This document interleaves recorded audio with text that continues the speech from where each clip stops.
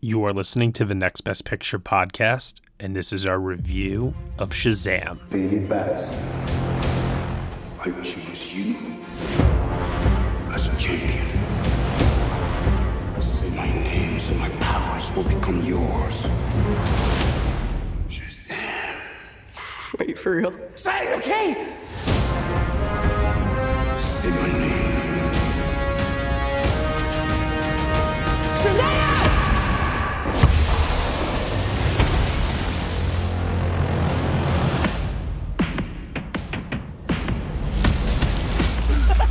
That's crazy, right? What are your superpowers? Superpowers, dude? I don't even know how to pee in this thing. This is proof of authenticity. Super strength. Electricity manipulation. Hyperspeed. I'd like to purchase some of your finest beer, please.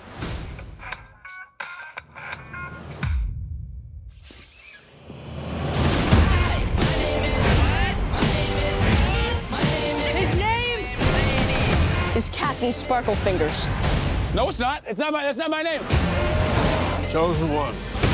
Oh, you're like a bad guy, right?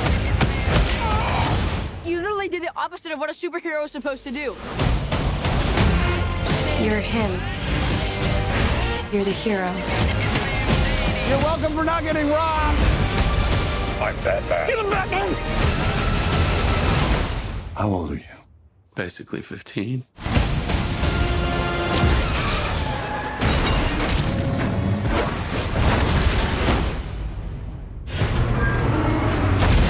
Dude, did you see that? Yeah, you electrocuted a bus and almost killed these people. And then I caught it!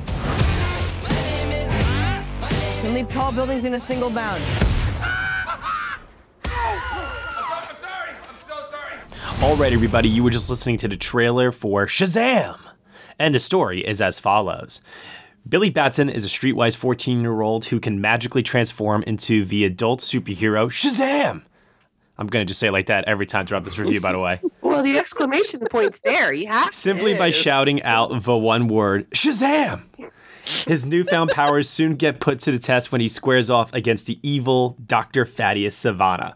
The film is starring Zachary Levi, Mark Strong, Asher Angel, Jack Dylan Grazer, and Jaimin Hansu. It is directed by David F. Sandberg and written by Henry Gayden. Joining me for this review, I have Deanne Knighton. Hi, good morning.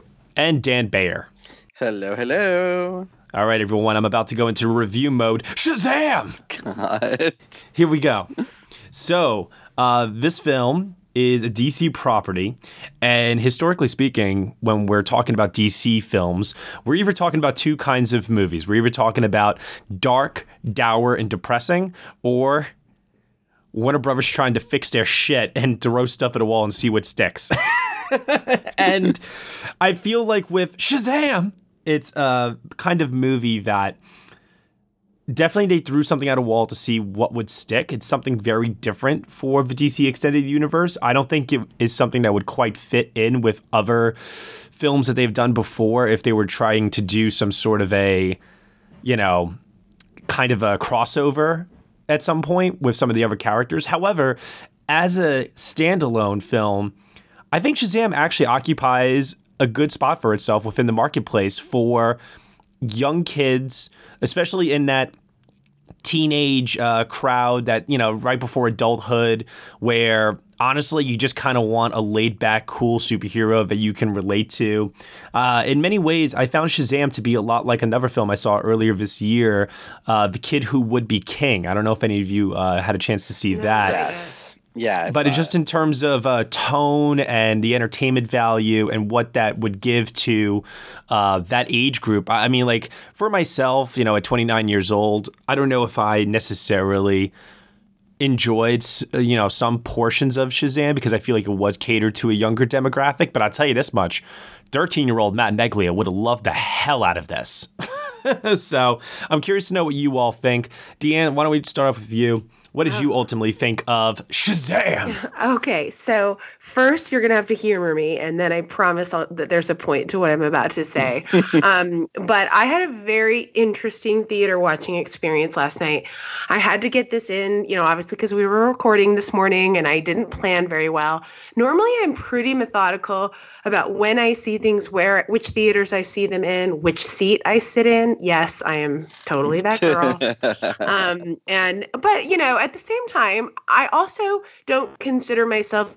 I work really hard to not be overly, preemptively critical of a film. I like being entertained. I like having fun. I don't have to have everything have this, artsy feel for me to enjoy it. And so I, had an open mind, but I had never even seen a trailer for this. That's another, wow. Another secret. Yeah, another secret about me. I watch trailers because Matt asks me to for the Sunday show. But outside of that, I actually don't like trailers. And the reason, especially with a film like this, because I already know there's going to be limited things for me to enjoy. And if I've seen a 2 to 3 minute trailer that literally gives away the plot points for me, it just takes away. And so if I go in blind, even to a movie that I'm not really sure that is up my alley, I have a better time. Because I don't know. I at least have some surprises. So I didn't even know. Wait. So do you try to arrive at the theater after the trailers have played before you see a movie? I arrive. Yes, I arrived. I get my assigned seat in my special seat. I arrive 16 and a half minutes late. And oh my God, this is confession hour is what this is turning into. But yeah, that's true. And but and like I watched the Joker trailer. I'm not going to say I never do. But I'm pretty selective about what trailers I see. A movie like this, I would try to avoid. Okay, so. That said, I was late selecting my seat. So I only got a front row seat. It's like a smaller theater. It's only about 30 of those recliner seats.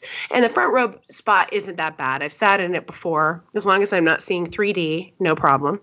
So I roll in and I sit down, and the entire front row, the entire row behind me, and most of the row behind that is empty. So I'm like, great, this is going to start. I'm going to move back, which is what I do because people don't show up, and it'll be fine.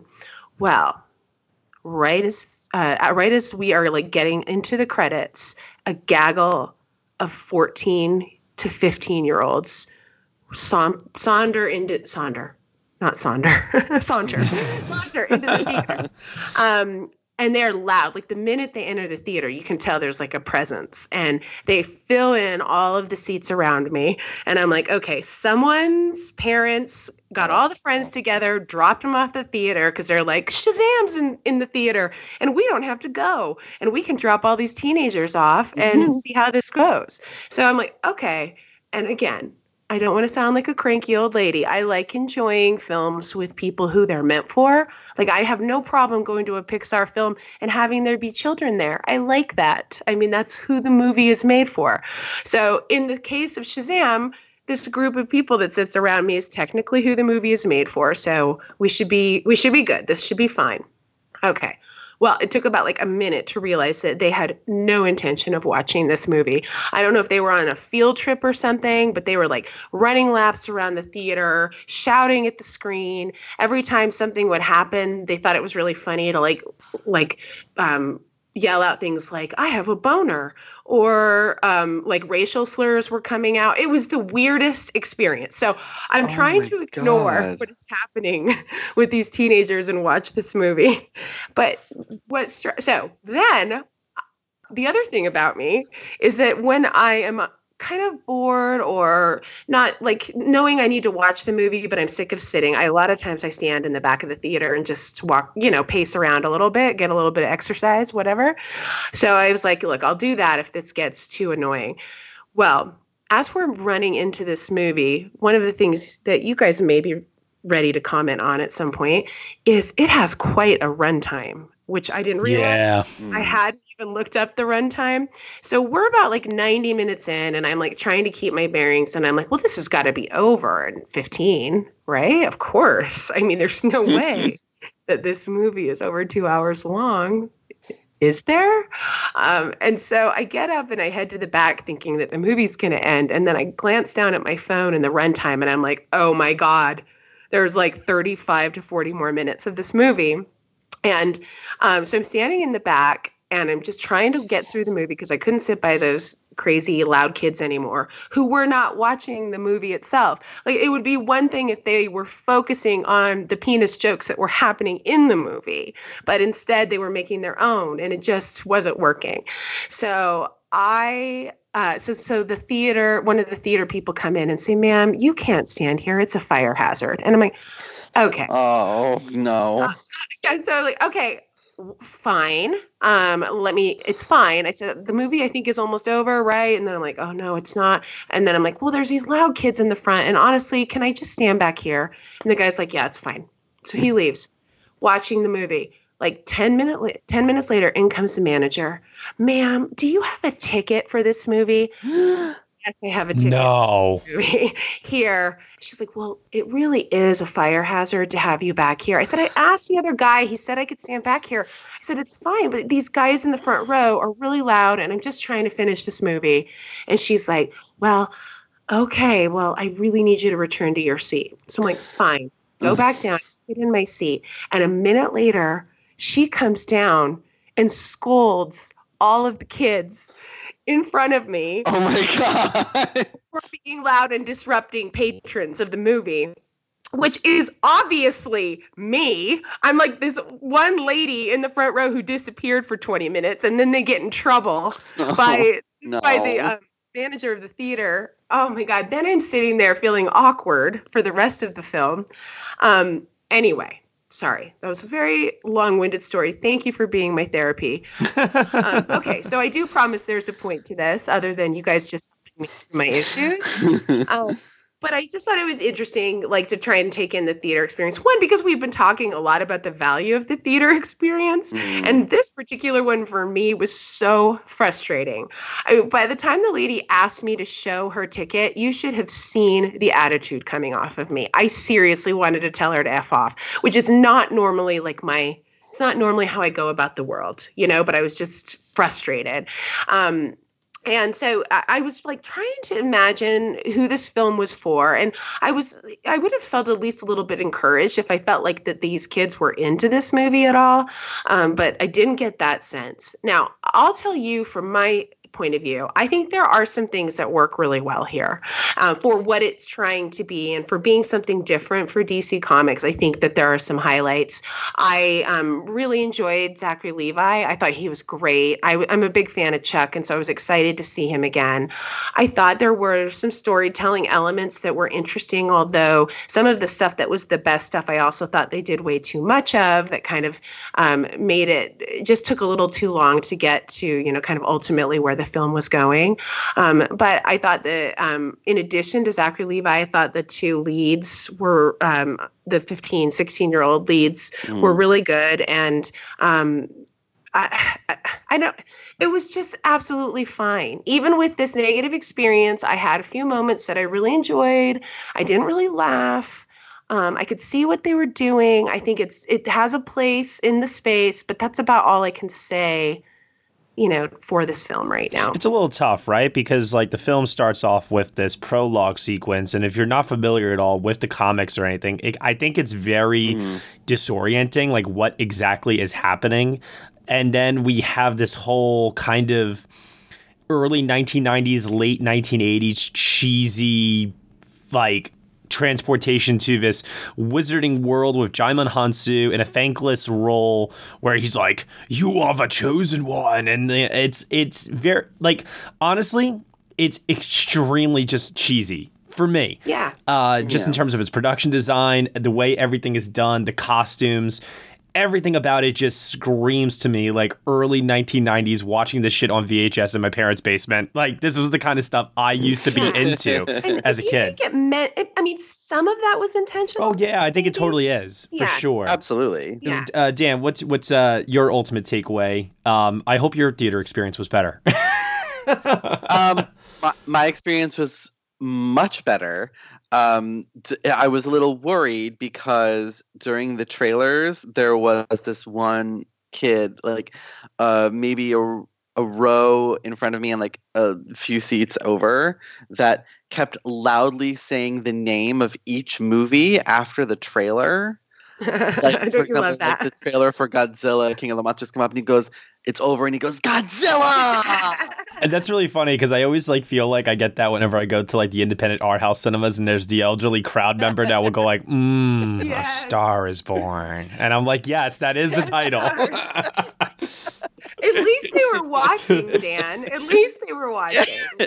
Yeah. And like they're, I've been impressed like recently a few times that I've gone to the movies that like they've gotten better at checking their phones but hiding it really well. Sure. So like protecting the light from, getting out and bothering people. So I appreciate that if people must check their phones, although I don't understand why, Anyway, I had a really good time with this movie. I think it's interesting, Matt, that you mentioned The Kid Who Would Be King, because I didn't make that connection even though I had seen The Kid Who Would Be King, but I did have a similar reaction to that movie as this one, which was like 10, 11, 12-year-old me would have loved this. Exactly. And I still enjoyed it a lot. But that said, like we've just gotten so many of these comic book movies, superhero origin stories by now that like there's no suspense. There is no, real feeling of excitement, or you don't know what's coming next because it's the same story just in different clothing. Well, I'll give this one the benefit of the doubt in the sense that to me, while watching Shazam, I kind of got the impression that this was trying to be Deadpool for kids at times. Okay. Yeah, I can see that. Yeah. And I really kind of like that self-referential comedy and placing this character definitely within the real world, even though he is extremely mystical and there's, wizards and these crazy superpowers and what have you. All of that I kind of rolled my eyes at, but the stuff I really, really enjoyed was I really liked the point of view of this teenage kid who assumes the identity of this really super powerful being. And quite honestly, what made the movie for me wasn't so much Asher Angel as Billy Batson. It was the reactions of his friend, Frederick or Freddie Freeman, played by Jack Dylan Grazer. His enthusiasm for not only the character Shazam, but just the performance that he gives as kind of like the nerdy sidekick who knows everything about superheroes. That to me was the most endearing part of the film so much. It was this childlike wonder and fascination with, oh my God, you have these superpowers. What can we do with this? I loved that. It was super entertaining. It was really funny. I had a lot of fun with it. That said, like I think there's a ceiling on how good these movies can be at this point. Sure. And I think this one, it doesn't quite hit that ceiling, but it comes really, really close. I just like, there's a scene, and I loved Jack Dylan Grazer in that part. I thought he was pretty perfect. But there's this scene where they're doing, where he's filming all the tests of Shazam's powers that they're doing, and then uploads them to YouTube. Mm-hmm. And in the back of my head, I'm thinking, well, while that is absolutely something that this character would do, like in general, this is also supposedly a character who knows a lot about superheroes, and really you want to attract the attention of potential supervillains / the military and government / all the evil entities that are out there and do like in superhero stories or looking for superheroes. Yeah. I just didn't really care about that, though. It was just kind of like it was so much fun that trying to be in the now and like it was that sort of thing. Like I would come up with a problem or an issue with the movie, and then it would just so entertain me that I didn't care. I mean, there were things that, like I said, just in terms of like the humor, it took me a while. I have to admit, it really took me a while to warm up to the humor of this movie and kind of get into the film's rhythm. because I really went in, like I said, completely blind, didn't know what to expect. But when you have lines like when he says, "Lay your hands on my staff," and he's like, gross. And I'm like, wait a minute. Yeah. There is a kind of let me put it to you this way. It feels good to be able to laugh at jokes, situations, characters without having to resort to vulgarity and sensuality and, you know, the other things that we tend to get out of our comedy this much nowadays. So I do have to say that it was a departure. It was a break, so to speak, from that. And I have to say, like, at first, when I first walked out of the film, I honestly wasn't totally sure if I really liked it. I had a lot of reservations with it. There were some things that for me just weren't clicking. But the more I have had time to sit on it and really think about it, I have to say I've really warmed up to it quite a bit. I don't know if it's something that I would rewatch anytime soon, but I definitely think that there was a level of care put into this movie by everyone involved. Everyone. Yeah. Well, like the staff joke was interesting and it threw me off at first, like you were saying. But then they kind of like go through this whole bit with the gentleman's club. And what I kind of appreciated was that it did go there. I mean, these are 14 and 15-year-old boys that should be watching this. And like, let's be realistic. Like, that's funny to them. And so the more that I thought about that, I thought, you know, I like that they did some of that, even though for a minute it was like, well, this isn't like laugh out loud for me. So who's laughing out loud at this? But it's kind of playing up to the humor of that, like, you know, that junior high generation right now. And I give it credit for that. It didn't shy away at all. And, you know, a lot of the focus has been placed on, like, the main characters in this movie. Like I said, Zachary Levi. Asher Angel is the lead of the film as young Billy Batson. Mark Strong is playing the villain for, like, the 1 bajillionth time in a movie. Yeah.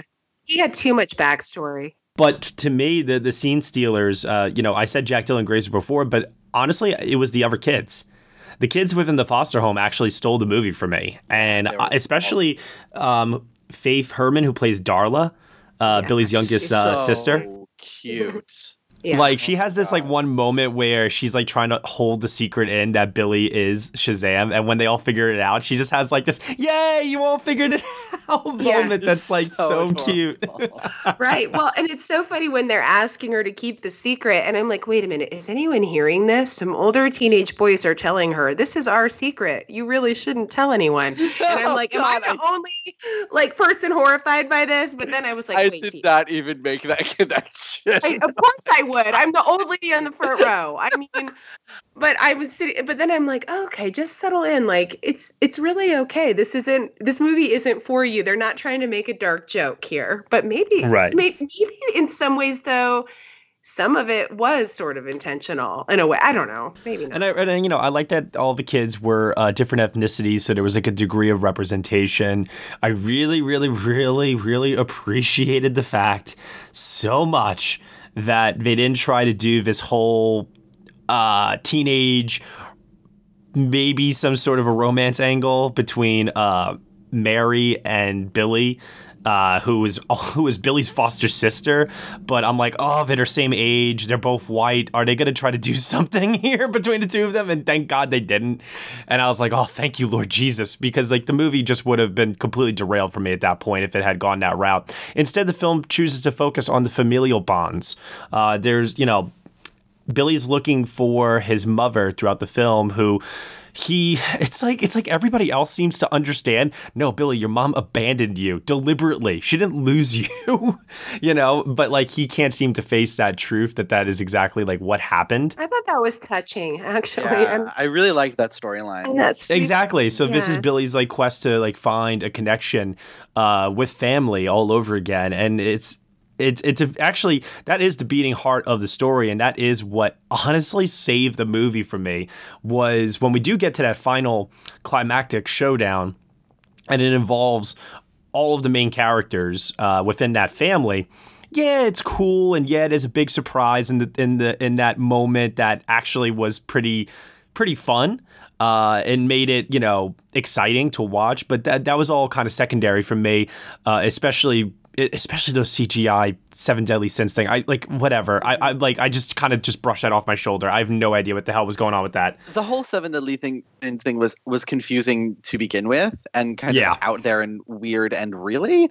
And the design of those characters was the first thing that I really went like, who is this movie for? Right. Because they were pretty gross and scary. Not to mention there's just like this boardroom meeting that like almost tips the film into R-rated territory, I felt like. There was too much exposition on the villain. I think that was unnecessary. I think we spent way too much time there. Whole prologue. All you need is Mark Strong's face. I mean, because it's amazingly strong and his ability is strong. We just didn't. Would you say that Mark Strong's face is strong and it makes its mark, Deanne? Oh God, yes. That is exactly intended. But he's sleepwalking through this, though. Honestly, yeah. We also didn't need to spend all that time on that. Like, I have an issue with the runtime, clearly, and it wasn't just because of my subjective experience. I promise. Like, I wouldn't have minded that they spent so much time on the character Thaddeus Savannah if only Mark Strong was giving a compelling performance. But instead, what I felt like I was watching every time he was on screen was every other Mark Strong villain performance. He's giving the Mark Strong villain performance, which, to be fair, when you hire Mark Strong to play your villain, that's obviously what you want. Right. I feel like I got this in Kick-Ass, you know? Yeah, like you can. This is the first time that I've seen him do this, and you can feel how bored he is. Right. Yeah. So I agree with you, Deanne. Like I think I kind of started to feel the runtime in the sense of like those scenes just weren't captivating. But to kind of tie it all together, like I said, the scenes that were the most captivating was the familial angle that they were taking with Billy and getting closer with the foster family that has brought him in. And even though some of the kids in the foster family don't get as much screen time as others, I still was able to feel the beating heart of this film come through in that climactic ending when they all come together. And it honestly, like, without that, the movie would have gotten a much lower rating from me. That was ultimately what pushed the film over the edge.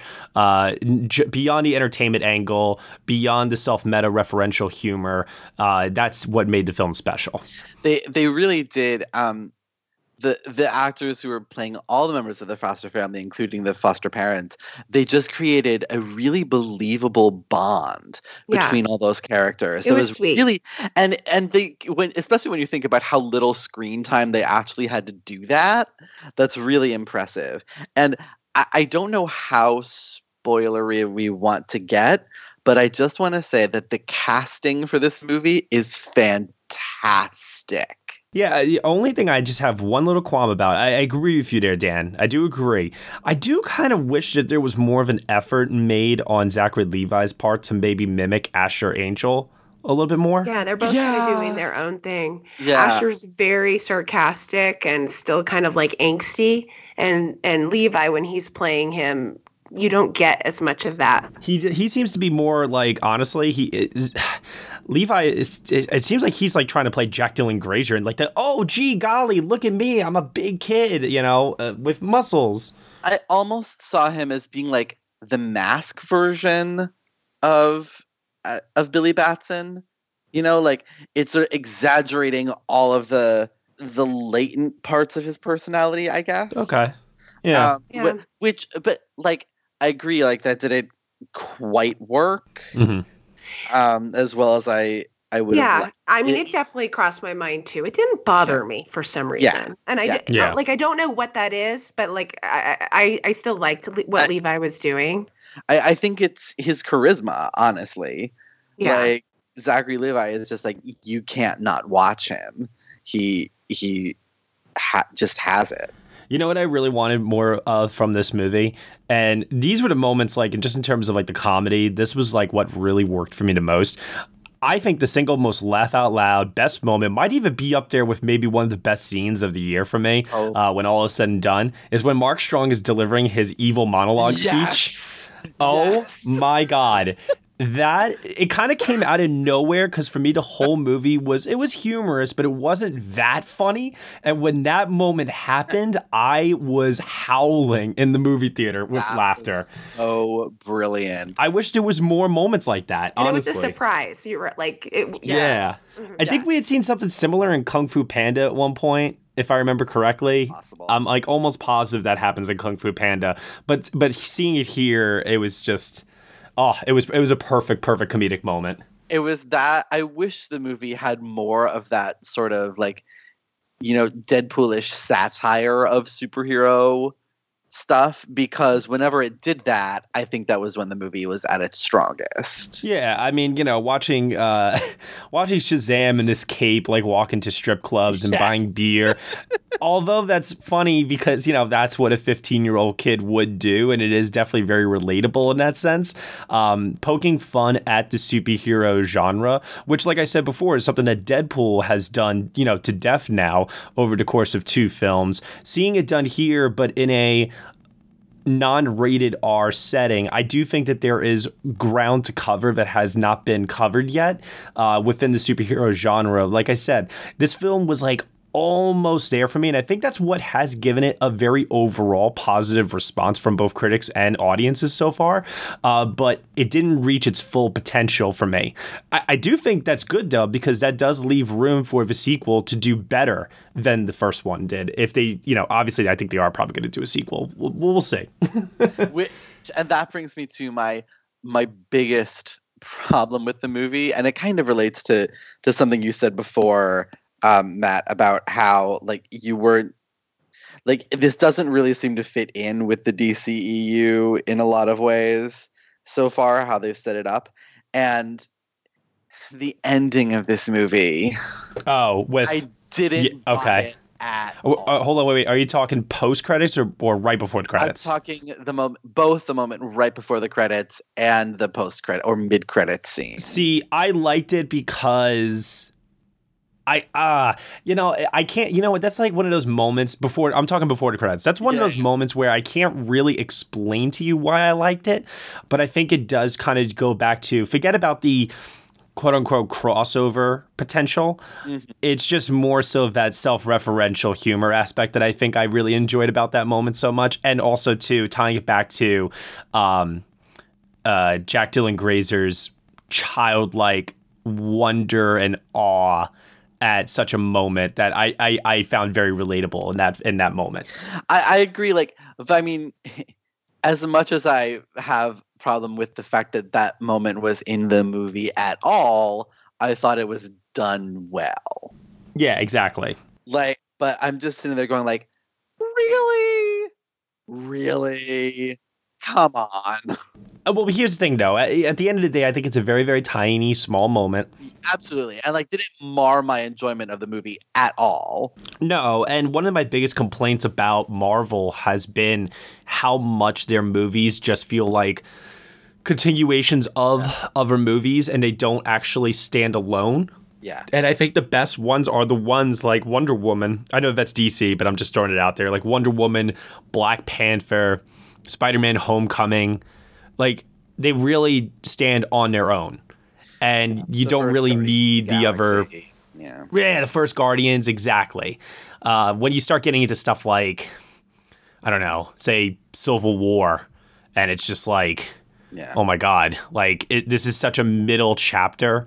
Like, it's not even funny how much, like, this movie... Because honestly, like, looking back on it now, like... And I'm sorry, I know I'm comparing Marvel to DC here, but looking back on it now, like, Civil War just feels so inconsequential. I hated that movie so much. So, I didn't hate it, but, like, I look back on it now and I'm like, it just feels unnecessary at this point. And I know people will disagree with me on that and everything, I understand. Yeah. But there comes a point where if you start continuing the story way too much and there is no ending, like, that's the thing, there needs to be an ending. Because then you can look at it as a middle chapter, but if the story just keeps going and going and going and there is no finality to it, then you start to look back and say to yourself, like, all right, then what was the point of this if they were going to just resolve it 2 movies later? And what was the point of this if, like, you know what I mean? So with Shazam, I really, really enjoyed it a lot more because they didn't do a Batman cameo like they had to do in Suicide Squad, for example. Or, yeah, you know what? Honestly, to be fair, I'll give a little bit of credit to Aquaman. Actually, Aquaman was another film that felt like a standalone movie and was really just trying to do its own thing. And that movie should have existed before Justice League came into being, which is totally fair. And so if with this movie, if that's all they're going to do for us is that one little moment at the end, and let's be honest, it's also not the actor. It's clearly a stand-in. I'm okay with that. I think it makes the storytelling a lot stronger, while at the same time laying the groundwork for, okay, we could potentially see a bit of crossover in the future. I don't know if I'm necessarily excited for that, but for what they did with this movie, it's okay. Mm-hmm. All right. With that said, well, let's head over to final thoughts. Grade out of 10, Oscar potential.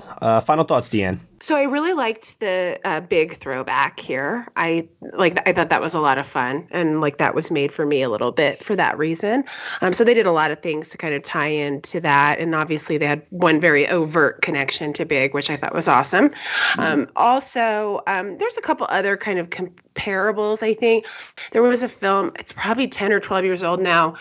Sorcerer's Apprentice. Do you guys remember that? I love that movie. Yeah, with my buddy Nick Cage, because. I want you both to know that me and Nick are on first name basis, because that's cool. Okay. And Jay Baruchel, am I saying that right? But Jay Baruchel, yeah.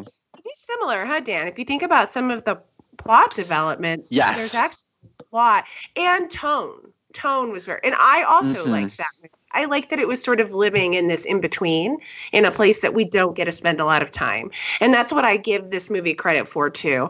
And, I think that the performances overall, the casting was really dead on. I think they did such a great job with that really made this work and shine. Again, runtime, there's some nitpicks for sure, and some unnecessary things involved. I would give this a 6 out of 10. I am trying not to let my movie theater experience influence that score. Maybe if I think on it, it could make its way to a 7. But I think if I'm being real, I have to give it a 6. Okay, that's totally fair. Dan? One of the things that I really appreciated with this movie, and I was struck by this again when Deanne was talking about the trailers. The trailers for this really didn't give a whole lot of the plot away.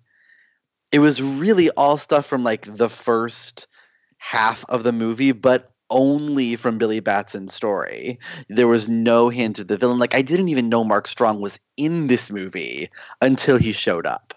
And I really appreciate movies that do that with their marketing, that don't like spoil everything. So bravo DC and WB for that.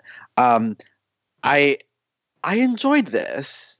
Like it's not going to be ending up on my top 10 or 20 of the year list, but I really enjoyed it. I thought it had a really nice message about family and, choosing the things that are important to you in life. And I think that, especially when you consider who it's made for that, really early preteen boys, I think it meets those goals really well, and it has at least one super duper memorable scene. I would give this a solid 7.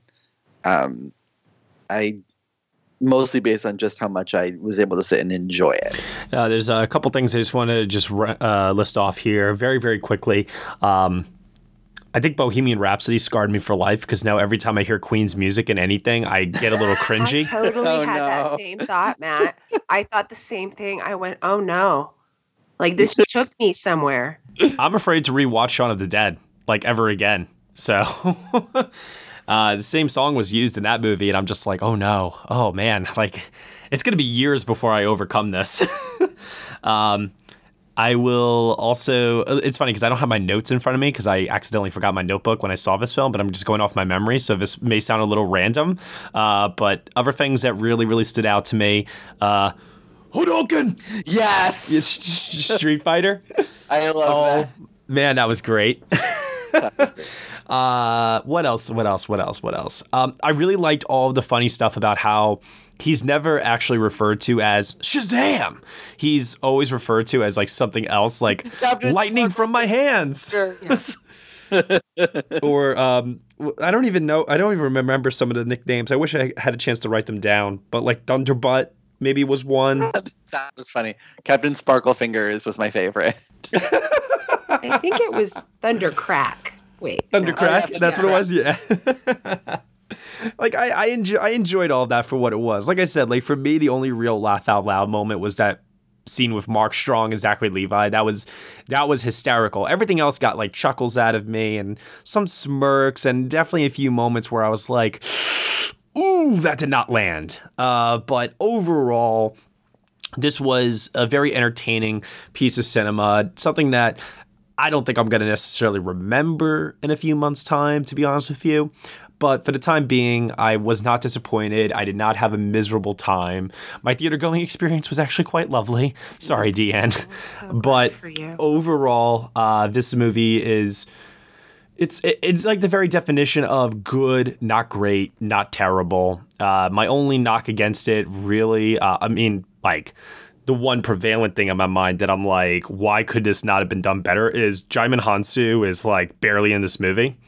And I just wish he was doing more because he's a really, really great actor. And I feel like over the last couple of years, he has not had the opportunity, like in anything, to do anything, you know?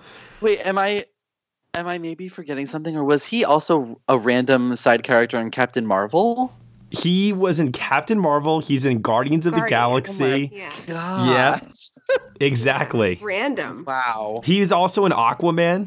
Oh my God, he is. What the hell? I know. So he's like everywhere, just trying to get that franchise Samuel L. money. Jackson. So I just wish that he was doing a little bit more, because obviously with films like Gladiator, Blood Diamond, In America, like we know that this guy's capable of a little bit more. Sure. So I want to see him get utilized a little bit more as a result of that. But that's okay. This film definitely has its heart in the right place. It definitely ties its message together at the end. I mean, this moment, I don't want to give too much away, but this moment where Freddy's crutch. Mm-hmm. There's a great visual moment with that in the third act that just had my audience cheering so loud. That was awesome. Was good. It definitely made you smile. Yeah, people were really invested. I think the audience was really invested by the time we got to the end of this movie, and that's really what matters, is great character work, laying the foundation for characters that you really, truly care about, and this film definitely was able to deliver, even despite a few patchy moments of humor that just didn't quite land. So I too, Dan, am going to give this a solid 7 out of 10. I remember walking out of the theater, I initially given it like a 6, but upon reflection, I was like, nah, that was good. So I land at a 7 on it. And as far as Oscar potential goes, no. No, Conversation so. over. Wait, what about this visual effects? I mean, come on. Yeah, like maybe outside chance for visual I don't think so, because those visual No. effects are, honestly, they look cheap. They don't look expansive necessarily.